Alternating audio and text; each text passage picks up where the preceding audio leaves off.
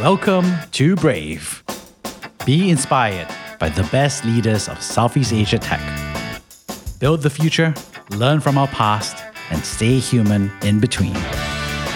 I'm Jeremy Au, a VC, founder, and father. Join us for transcripts, analysis, and community at www.jeremyau.com.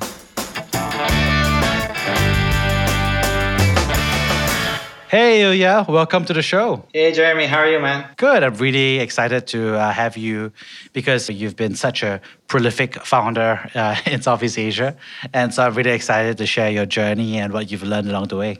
Thanks a lot. Happy to be here. Happy to share some insights for the upcoming founders. Yeah, awesome. So for those who don't know yet, how would you introduce yourself professionally?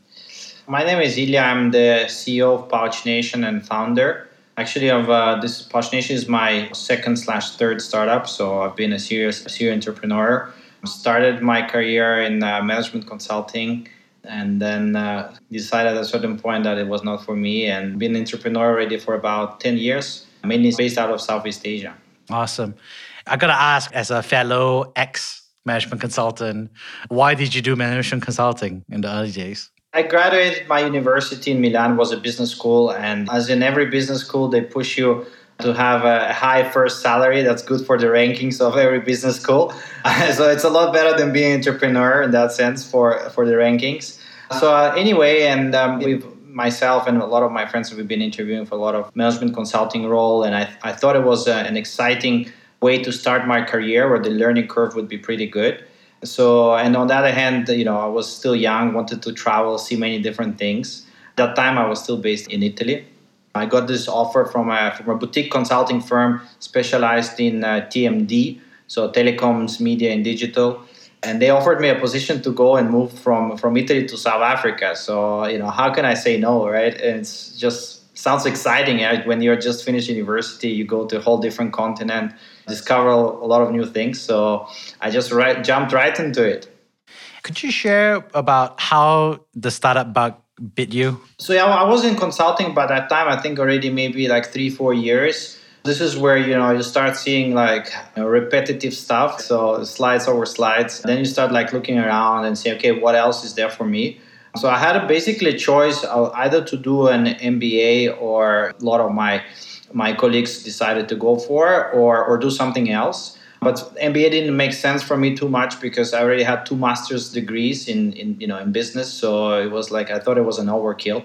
So I said, okay, instead of spending $100,000 for an MBA, I might just spend $100,000 on a startup and hope that the learning is going to be as good. So I took it really just as a learning experience at the beginning. And I think the moment I decided to be a founder was, I think it was 2012 when Instagram got bought for $1 billion with 16 employees. I mean, many people don't remember that, but I still remember the news. It kind of hit me hard. So I said, look, it's time to explore something interesting. It's time to get the hands dirty. And this is where it all began. And tell us more about your first startup that you built. So my first startup was quite interesting. So it was very early in the day, so 2012. I was living in Singapore at the time, and myself and 2 of my colleagues from the consulting, we decided to resign, all of us together. And we're looking at different ideas of what can be done in the digital space and also at different markets. And we already decided at that time that Indonesia, was the market. I left Singapore, moved to Indonesia. And the first startup was really digitizing the F&B space. So basically what we're doing is substituting the paper loyalty card, the punch cards where you get you buy a coffee, you get a stamp, you get 10 stamps, you get a coffee for free. We're digitizing, basically putting it on an app, and you could go and purchase your coffee, scan a QR code, and collect your stamp in a digital way. And we started doing that in 2012 in Indonesia, which was way before any e-wallets or any QR codes at till point. So we were the pioneers in that sense. And indeed, at that time, 70% of the market share was on BlackBerry. So our first app was on BlackBerry. It's now, if I remember, it's really interesting. So we've been doing that and had a good success on the merchant side. So we managed to get about 800 merchants on our platform. But it was very difficult on the customer engagement side. So we just needed more and more funding. And at that time, there was no VCs. Very few, I think. East Venture was already there. I think it was maybe 4 or 5 VCs, and everybody was writing like checks of $20,000. So that was kind of the time. So that was about my first startup. Yeah, time flies. I still remember those days when I was carrying my BlackBerry in 2012. Correct. And everybody was sharing their codes to BBM each other. Yeah, and Indonesia was, I think BlackBerry Messenger was the number one country in the world by the usage of BlackBerry Messenger. Indeed, afterwards, MTech even bought it out from BlackBerry. So it was interesting. Yeah. And so what happened? So from there, you're saying that you were struggling with the funding side to get the user acquisition, which is, I think, the tough part for a lot of these places where you have two sides of the marketplace to really go after. So tell us more about what happened. Yeah, so look, I mean, we realized, and this is something that also first mistake, and it's good to talk about mistakes, right? Because a lot of people who will listen to this podcast will probably think about them more. So I think the first mistake, and in our sense, was that we thought, okay, the more merchants we acquire, the more the customers will follow because the merchants will promote this loyalty program. And that was our key assumption. So our key efforts was really not really on the consumer side, but were just to acquire merchants because the merchants were paying us. And we said, okay, fine. The more we have it, the more it's going to be used. And that was a mistake because eventually the owners of those coffee places, they were on board, but the staff in the stores were not on board. So what happened is that we got a lot of traction on the merchant side, but didn't get the traction on the consumer side. So I think that was a key lesson learned at that time. We did that startup for I think about a year and a half, close to 2. And at a certain point we decided like we could not, and we already expanded actually in 2 markets by that time. So we had presence in Indonesia and in Philippines. Philippine operations were a bit better because we managed to get a big merchant with like 200 stores, but then it was almost break even. But Indonesia was far from break even. So we had to stop operations in Indonesia. And I had to go back to earn some money because I was like 2 years without salary. And after a few years, it becomes really tough. So we kept a small development team in the Philippines and some operations in the Philippines. And I had to go really find a job. So that's how it ends very often when you start your first business. Yeah, that's a real reality for a lot of folks because you save up a year or 2 of savings and then it's good if you can make it work.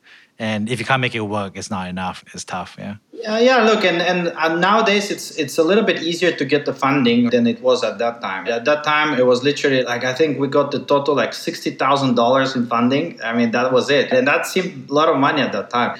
Now I think it's a lot different because the whole ecosystem is a lot more developed. So many angels that can write you a quick check. So I think it's a little bit different, but it's a hard lesson learned. You need to make sure that you raise. If you don't raise, it's very hard that you keep a business going, especially in the early days. So let's talk a little bit about that chicken and egg dynamic because it's a classic problem. You haven't made it really work in one market and then you expand to a second market in the Philippines.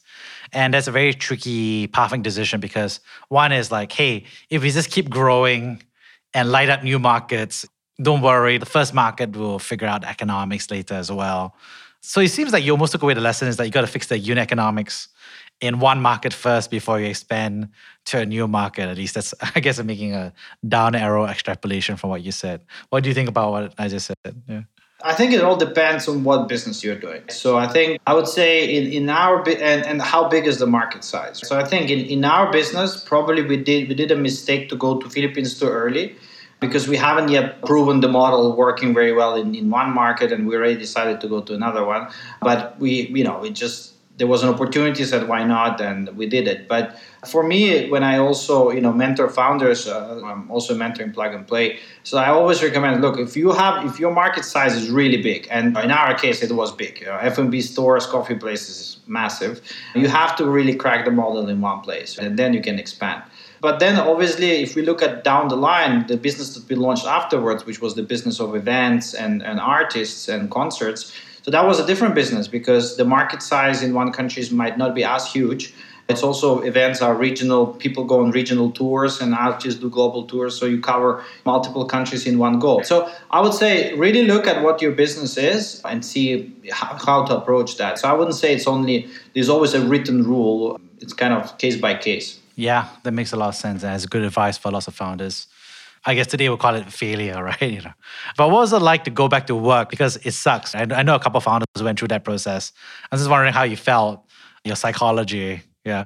Look, I think it's horrible. So what happened to me, and I think so. I was realizing, yeah. So we didn't manage to raise funds, and then basically what we had, like, we kept like maybe 5-6 employees, and that was kind of self-sustainable. But obviously, I understood that I cannot not work and not get any income for a long time. So. But before looking for a job, I said, okay, I need to take some time off to just decompress and meet some people. So what I did is I took 2 months and I went to the Valley and stayed there in one of those startup hostels just to meet with people, meet with more entrepreneurs and see. And that was actually very, let's say, relieving because I met a lot of founders and, they told me about their issues. And that was something very interesting. Because in Southeast Asia at that time, there were not that many founders and I felt very lonely. I said, okay, I'm the one who failed. But then, once I went to the US, I found so many people that went through multiple startups, failed and did again. And that kind of gave me courage to pursue that down the line again once the circumstances arrived. So I had this kind of break, and then I was approached by a few headhunters. I mean, I had a good CV, and kind of the fact of doing a startup is actually a plus in many cases, also seen by corporates. I got a role as a head of strategy, head of commercial strategy in XL Axiata, which is the second largest telecom operator in Indonesia. So I said, okay, why not? Let's try it out. And I was with them for about 2 years.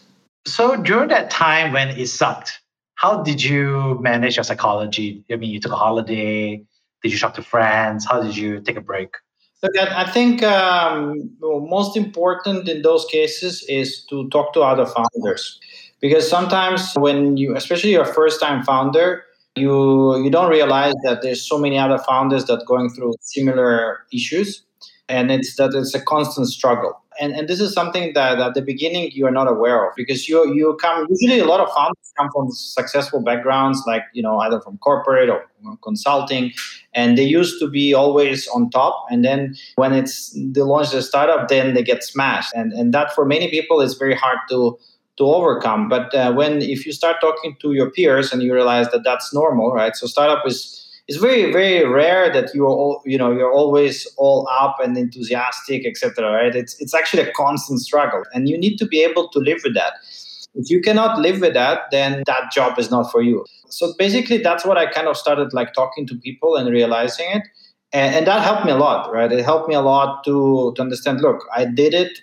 It didn't work, but it doesn't mean that it's purely my fault, right? There's a lot of the things you start with an assumption. The market might not be ready. The funding situation might not be ready. And indeed, it was a lot of different factors that were into play, right? So timing is extremely important in starting your business. And that's what I also realized. So when it comes to talking to other founders, a lot of people who are not founders are wondering themselves, what do founders talk about when they're talking to each other? What do founders talk to each other about? Well, that's a good question, and I think you talk about the key topics that bother you, and usually the key topics are not that many. So one is obviously founders talk a lot about investors, so that's something. Well, it's true, man, and because the thing is, I think also if we look at Southeast Asia compared to, let's say, US, etc. So US, obviously the whole investment and venture capital scene is a lot more developed. So there's also a lot more kind of information and track record on different investors. And it's very different here in Southeast Asia. So VCs just started to invest 5-10 years ago max. So a lot of them, they don't have clear track records, and founders do talk a lot about which investors are good, which investors are bad. So that's one of the topics is very hot. The second one, I guess, is more on product market fit. I think founders talk a lot about that. So whether companies really have that product market fit, and you might have it in one market, might not have it in the other one. So that's another key one. And I would say the third one that is often we talk about is people management.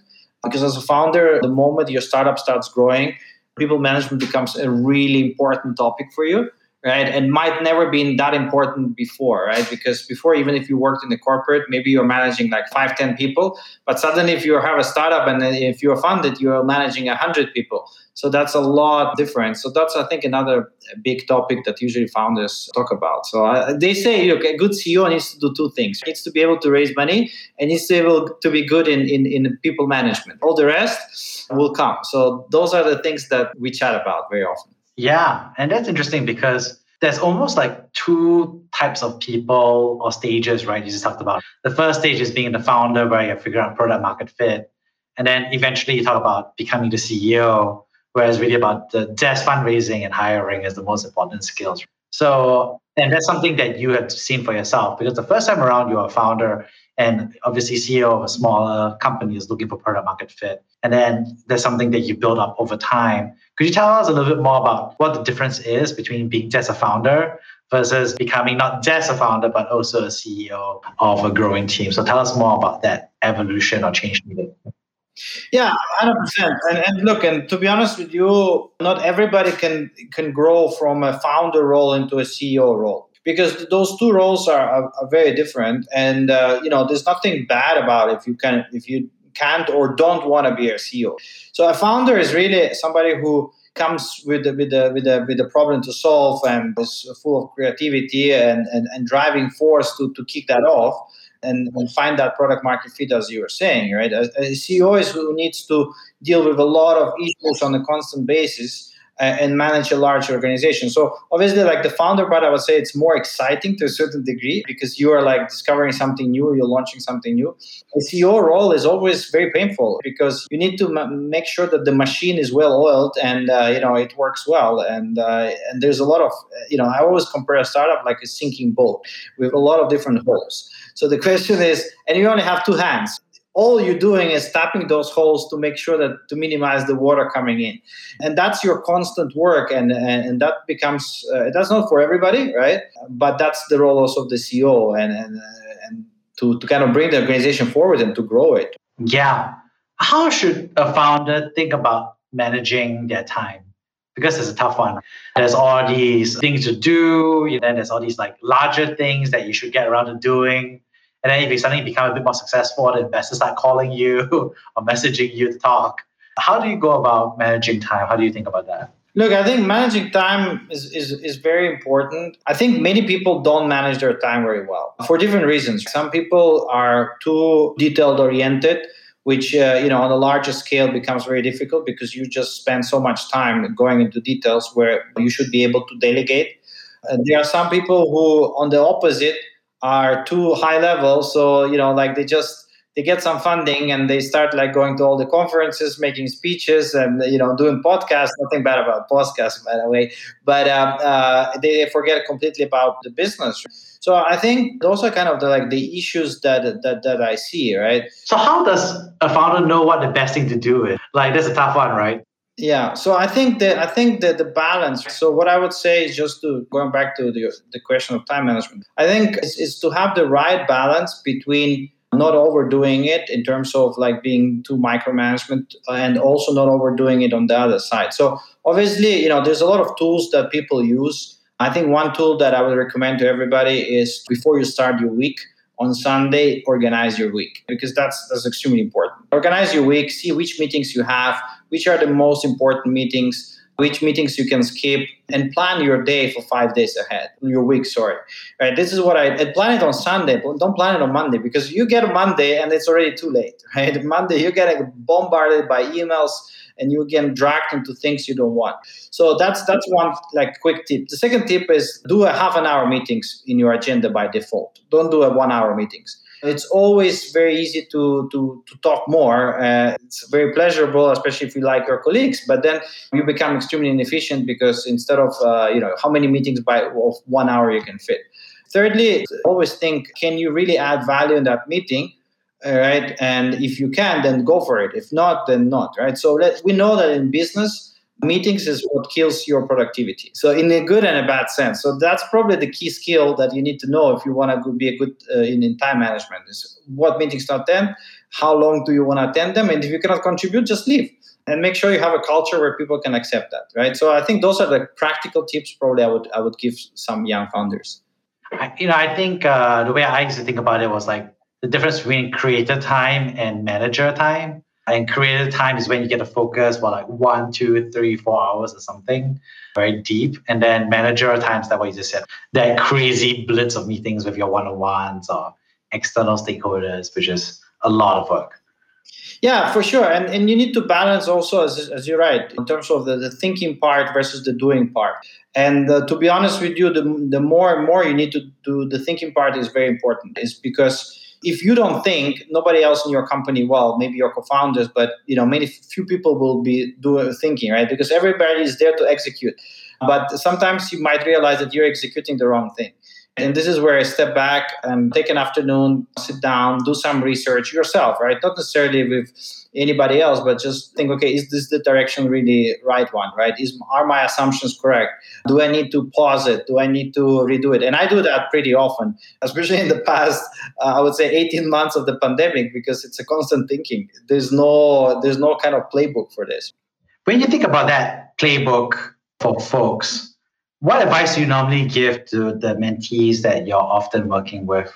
The thing is, there's no playbook because every circumstance is very different. But what you can basically try to do, so I always compare it in that way, right? So from where you start to the time when you're going to build a successful business, there's this gap of time.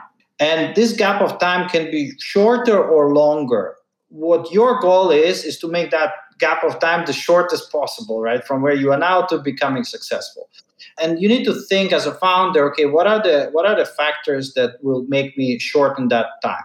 And obviously, if you are just alone in isolation, you will do your own mistakes, and the mistakes will make that time longer and longer. So now what happens is, if you have support, if you have this podcast, or if you have mentors, etc., there are some key points along this journey, or key inflection points, and those points where you need to ask others on what did you do and what was your mistake that you did. So if you understand what are those critical points, and at each point get a support from somebody who went through that journey, then you will be able to shorten that cycle from where you are to the success. And that's the key thing, and that's what I key advise my mentees, is that you can get there without any help, just by trying and doing, because this is how it is. But you want to get there faster. And if you want to get there faster, make sure that you understand what are those key points that you need to validate. It's about asking for help and asking questions. Sometimes I would not be able to come and tell a startup founder what he needs to do as long as he doesn't know what his pain points are. So what the first thing I do is I ask you, what are the most 3 big issues that you're facing at this point in time? And usually the conversation starts around the major problems that they're facing. And there we start to unravel and see what support can be. Yeah, so could you share some examples from your previous startups or the current one where there was some experiment that you had to run because you didn't know which way to go, or what was that proof point you needed to shorten the time period?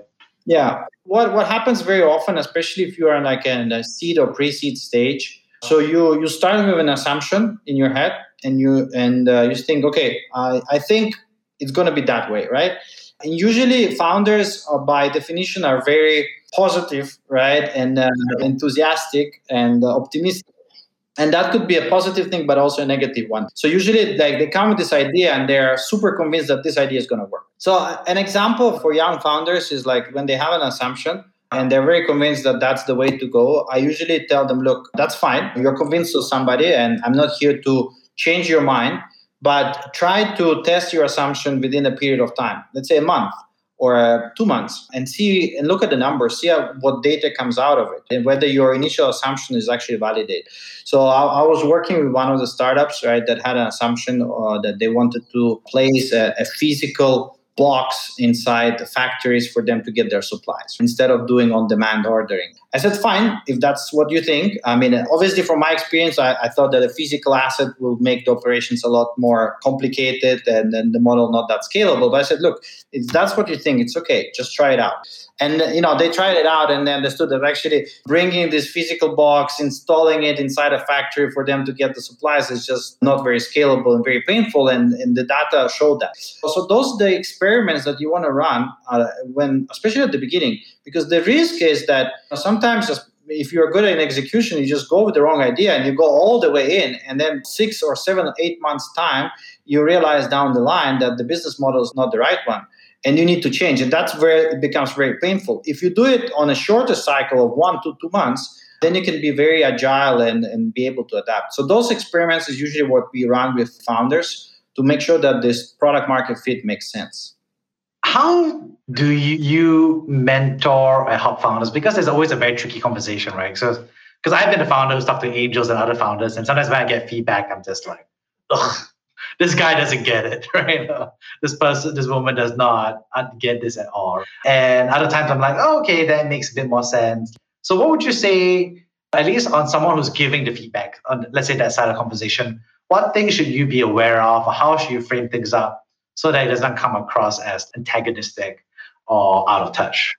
Look, I think there's a few things. One thing is obviously you need to identify the startups where in an area of expert that you are basically understand. And this kind of matchmaking process is very important. If you ask me to advise a startup in a field that I don't know, quantum computing, right, for example, I have no idea anything about quantum computing. So it will be very tough for me to give valuable advice beyond something generic. And so I think the first step is to really identify areas where you've seen different models working or not working, right? And also as a mentor, like, I've been in Plug and Play for about 5 years. So you go every year for a batch of startups and you start seeing certain patterns, especially across certain sectors. This is where you can be more helpful. Let's say I've seen a lot of insurtechs, are founders in insurtech startups, but also because I menteed a few, right? So this is an area where I feel fairly comfortable that I know which models are there, et cetera, et cetera. And similar happens with investors. So I think that's one. Obviously, two is to obviously be humble, and I think that's kind of the startup mentality, right? Nobody is arrogant in terms of knows it all, because we all know that it's a constant experimentation, and models that might not have worked in the past will be unicorn in the future. So that kind of mindset has to be there. And I think the third one is when you, instead of telling what people should do, ask them questions. And I think this is very important. It makes people reflect.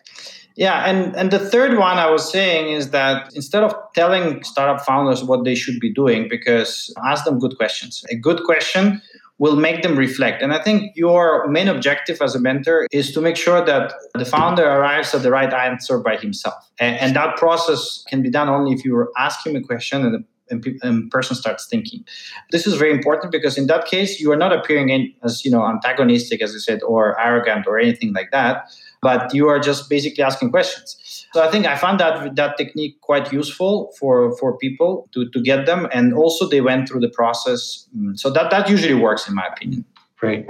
And for the founder side, obviously they are always getting advice from everybody.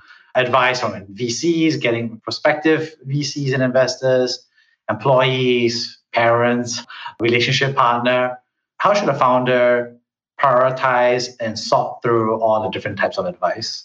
I think majority of the founders, they do have some sort of gut feeling of which direction they want to go. And that is important, right? I would not underestimate that, because sometimes we're in a field of technology where we are creating something that was not there before. So sometimes also your data might lie, because I just give you an example. You might go and do a survey of customers, and after certain survey may result in saying, look, I don't need it. But why I don't need it? Because they never seen it before, right? It's like if you go and ask before the first iPhone whether people would be okay with a phone without any buttons, and they probably would say no. Why? I want my keyboard. Why? Because they never seen it. They never know how user friendly it is, and this is also a mistake. So it needs to be very careful in not falling into that mistake. So to go back to your question, is you need to know, you have that gut feeling, but obviously take into account feedback. And what is even more important is that if the feedback becomes repetitive, that's what I always advise. Write your feedback down, especially with investors. You do your pitch to 50, 60, 70 investors. If you see that certain feedback becomes repetitive, then maybe there's a problem. Or maybe you need to change your pitch, or maybe you need to change your business model. And this is what you need to be really looking out after. Yeah, that's so true. And how should a founder, or how do you react to negative feedback? So sometimes people give feedback and it's very poorly worded, or it's kind of irritating or super negative, and it just frustrates me to no end, right? And obviously that's on them to some extent in terms of how they chose to deliver it, intentionally or unintentionally. How should a founder manage their own psychology and saying hearing negative feedback or negative tone feedback? Well, look, I mean, I think feedback is extremely important. Let's just be honest. You will still be irritated when somebody tells you that your startup is shit. Sorry for the term, because it's your baby, right? You will still be irritated about that.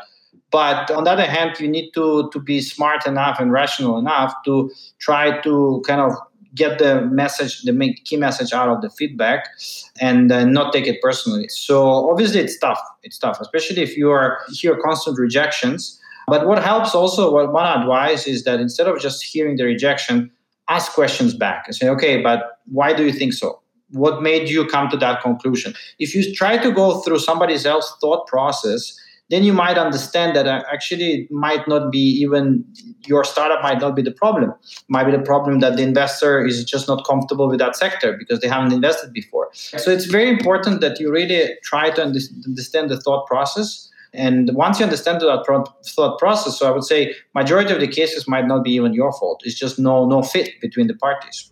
Thanks so much for that. And it's something to tie things off here. Obviously, you've gone through a lot of positive feedback, a lot of negative feedback over the years, and you've also gone through good times as well as bad times.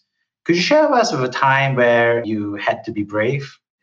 Yeah, look, I think we definitely went through, I would say last year was a very tough year for us. So, well, Parts Nation is a company which is highly exposed towards entertainment and hospitality sectors. Obviously, with the pandemic, which was something that nobody could have anticipated, we obviously found ourselves in a very tough spot. When the year before, we just closed our Series B round with Traveloka and SPH and riding the wave up and increasing our revenue month on month, and everything was going great. And then suddenly, in the month of, I think it was March last year, everything dropped to almost zero. And that's where it was some tough spots for us, because we had to be brave to be able to continue the business, because one of the obviously suggestions on the tables was just to hibernate and let everybody go, hibernate, keep the money in the bank and wait until the whole crisis and pandemic passes by. For me, that was never really an option, because I thought that the company is made out of people. If we let everybody go and hibernate, we will lose our best people. And once you lose your best people, you lose basically everything. So for me, it was, you can never save enough money, but you need to start generating new revenue streams. And this is what I think, I had to be brave to kind of put my foot down and say, no, we are not going to hibernate. We are going to continue, and we are going to try to make money again in new ways. And I think this made the company survive. This made the company survive because we came up with a new product, which was a wearable that can track your body temperature, which was very COVID friendly. And we launched it on Indiegogo, and it was a success. And then we raised some more funds around that product and managed to keep on going, right? So again, it's a moment where anything could have happened, and I could have taken the wrong decision, but I felt that you need to be brave enough to basically follow what you believe in and not let your main people go. Wow, that was a tough one, I'm sure. Lots of people giving you lots of different advice during the pandemic, and everyone's just kind of scrambling and trying to figure it out all at the same time.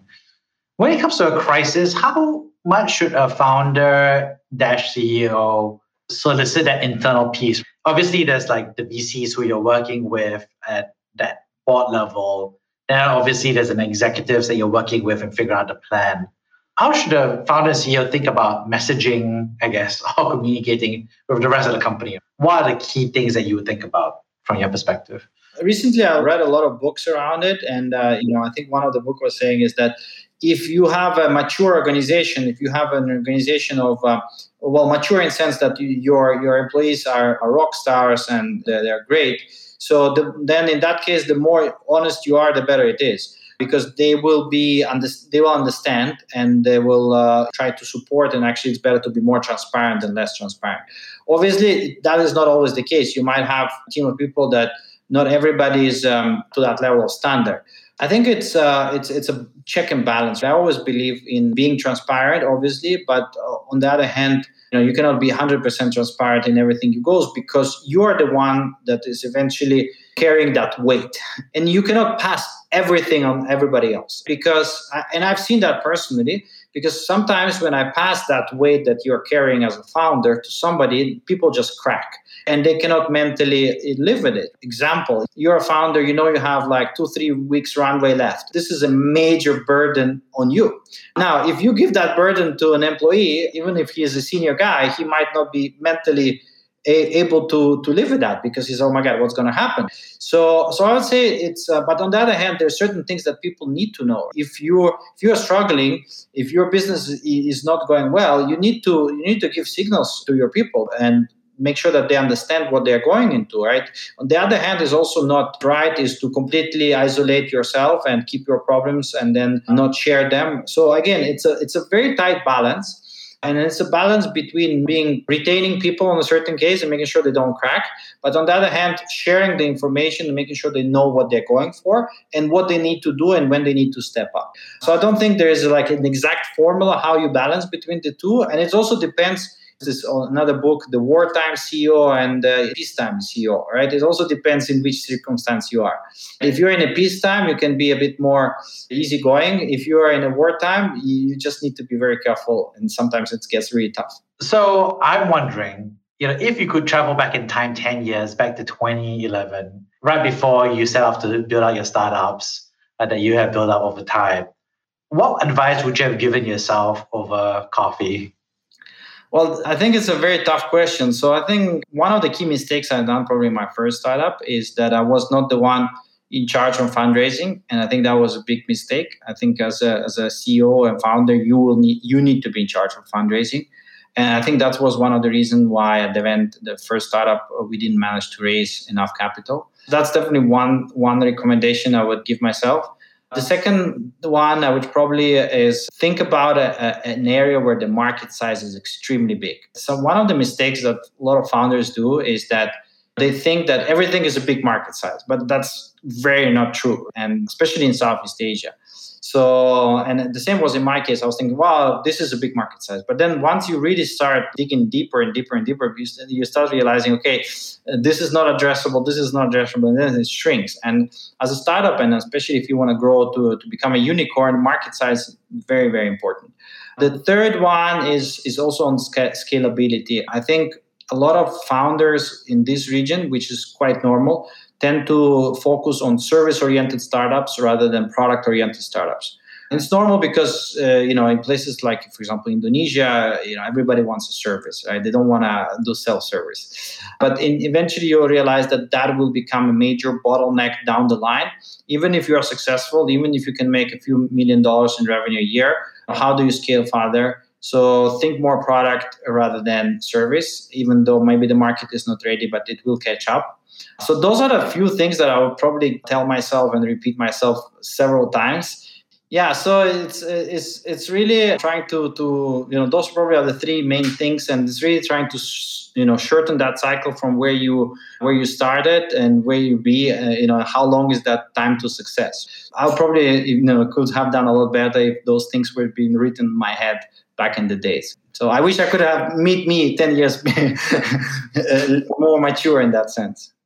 The three big themes that I heard from you was firstly, really the first part about your journey from being a management consultant in Europe to being a founder in Asia, not just in your first company, but also eventually your second company. And I really thank you so much for sharing, especially about the struggles of the first startup that helped you basically make you a better founder today, but also allows you to share that true story about you actually having to go back to a full-time job after being your first-time founder and using that set of experiences and holiday to kind of get yourself stronger for the second one. And I think that's a strong story in itself, because I think a lot of founders really see that glossy hockey stick curve, right? Everybody nails it on your first startup, like Mark Zuckerberg, and at least the public perception about Mark Zuckerberg did, to be honest.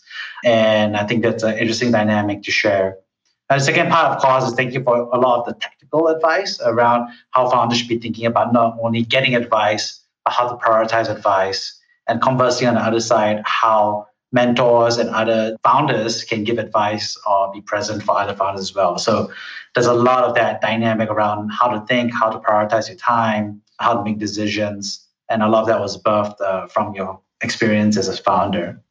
The third thing that I really enjoyed you sharing, of course, was everything that you talked about in terms of the nuts and bolts, I would say, of expansion, market expansion, unit economics, what you really need to build, is true because I think we focus on what we're building right now and we're not necessarily thinking about a TAM, the total addressable market. We're not thinking about making sure our first market is locked in and has the unit economics squared away.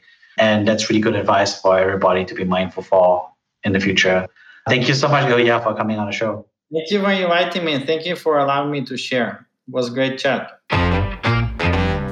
Thank you for listening to Brave. If you enjoyed this podcast, please share this episode with friends and colleagues.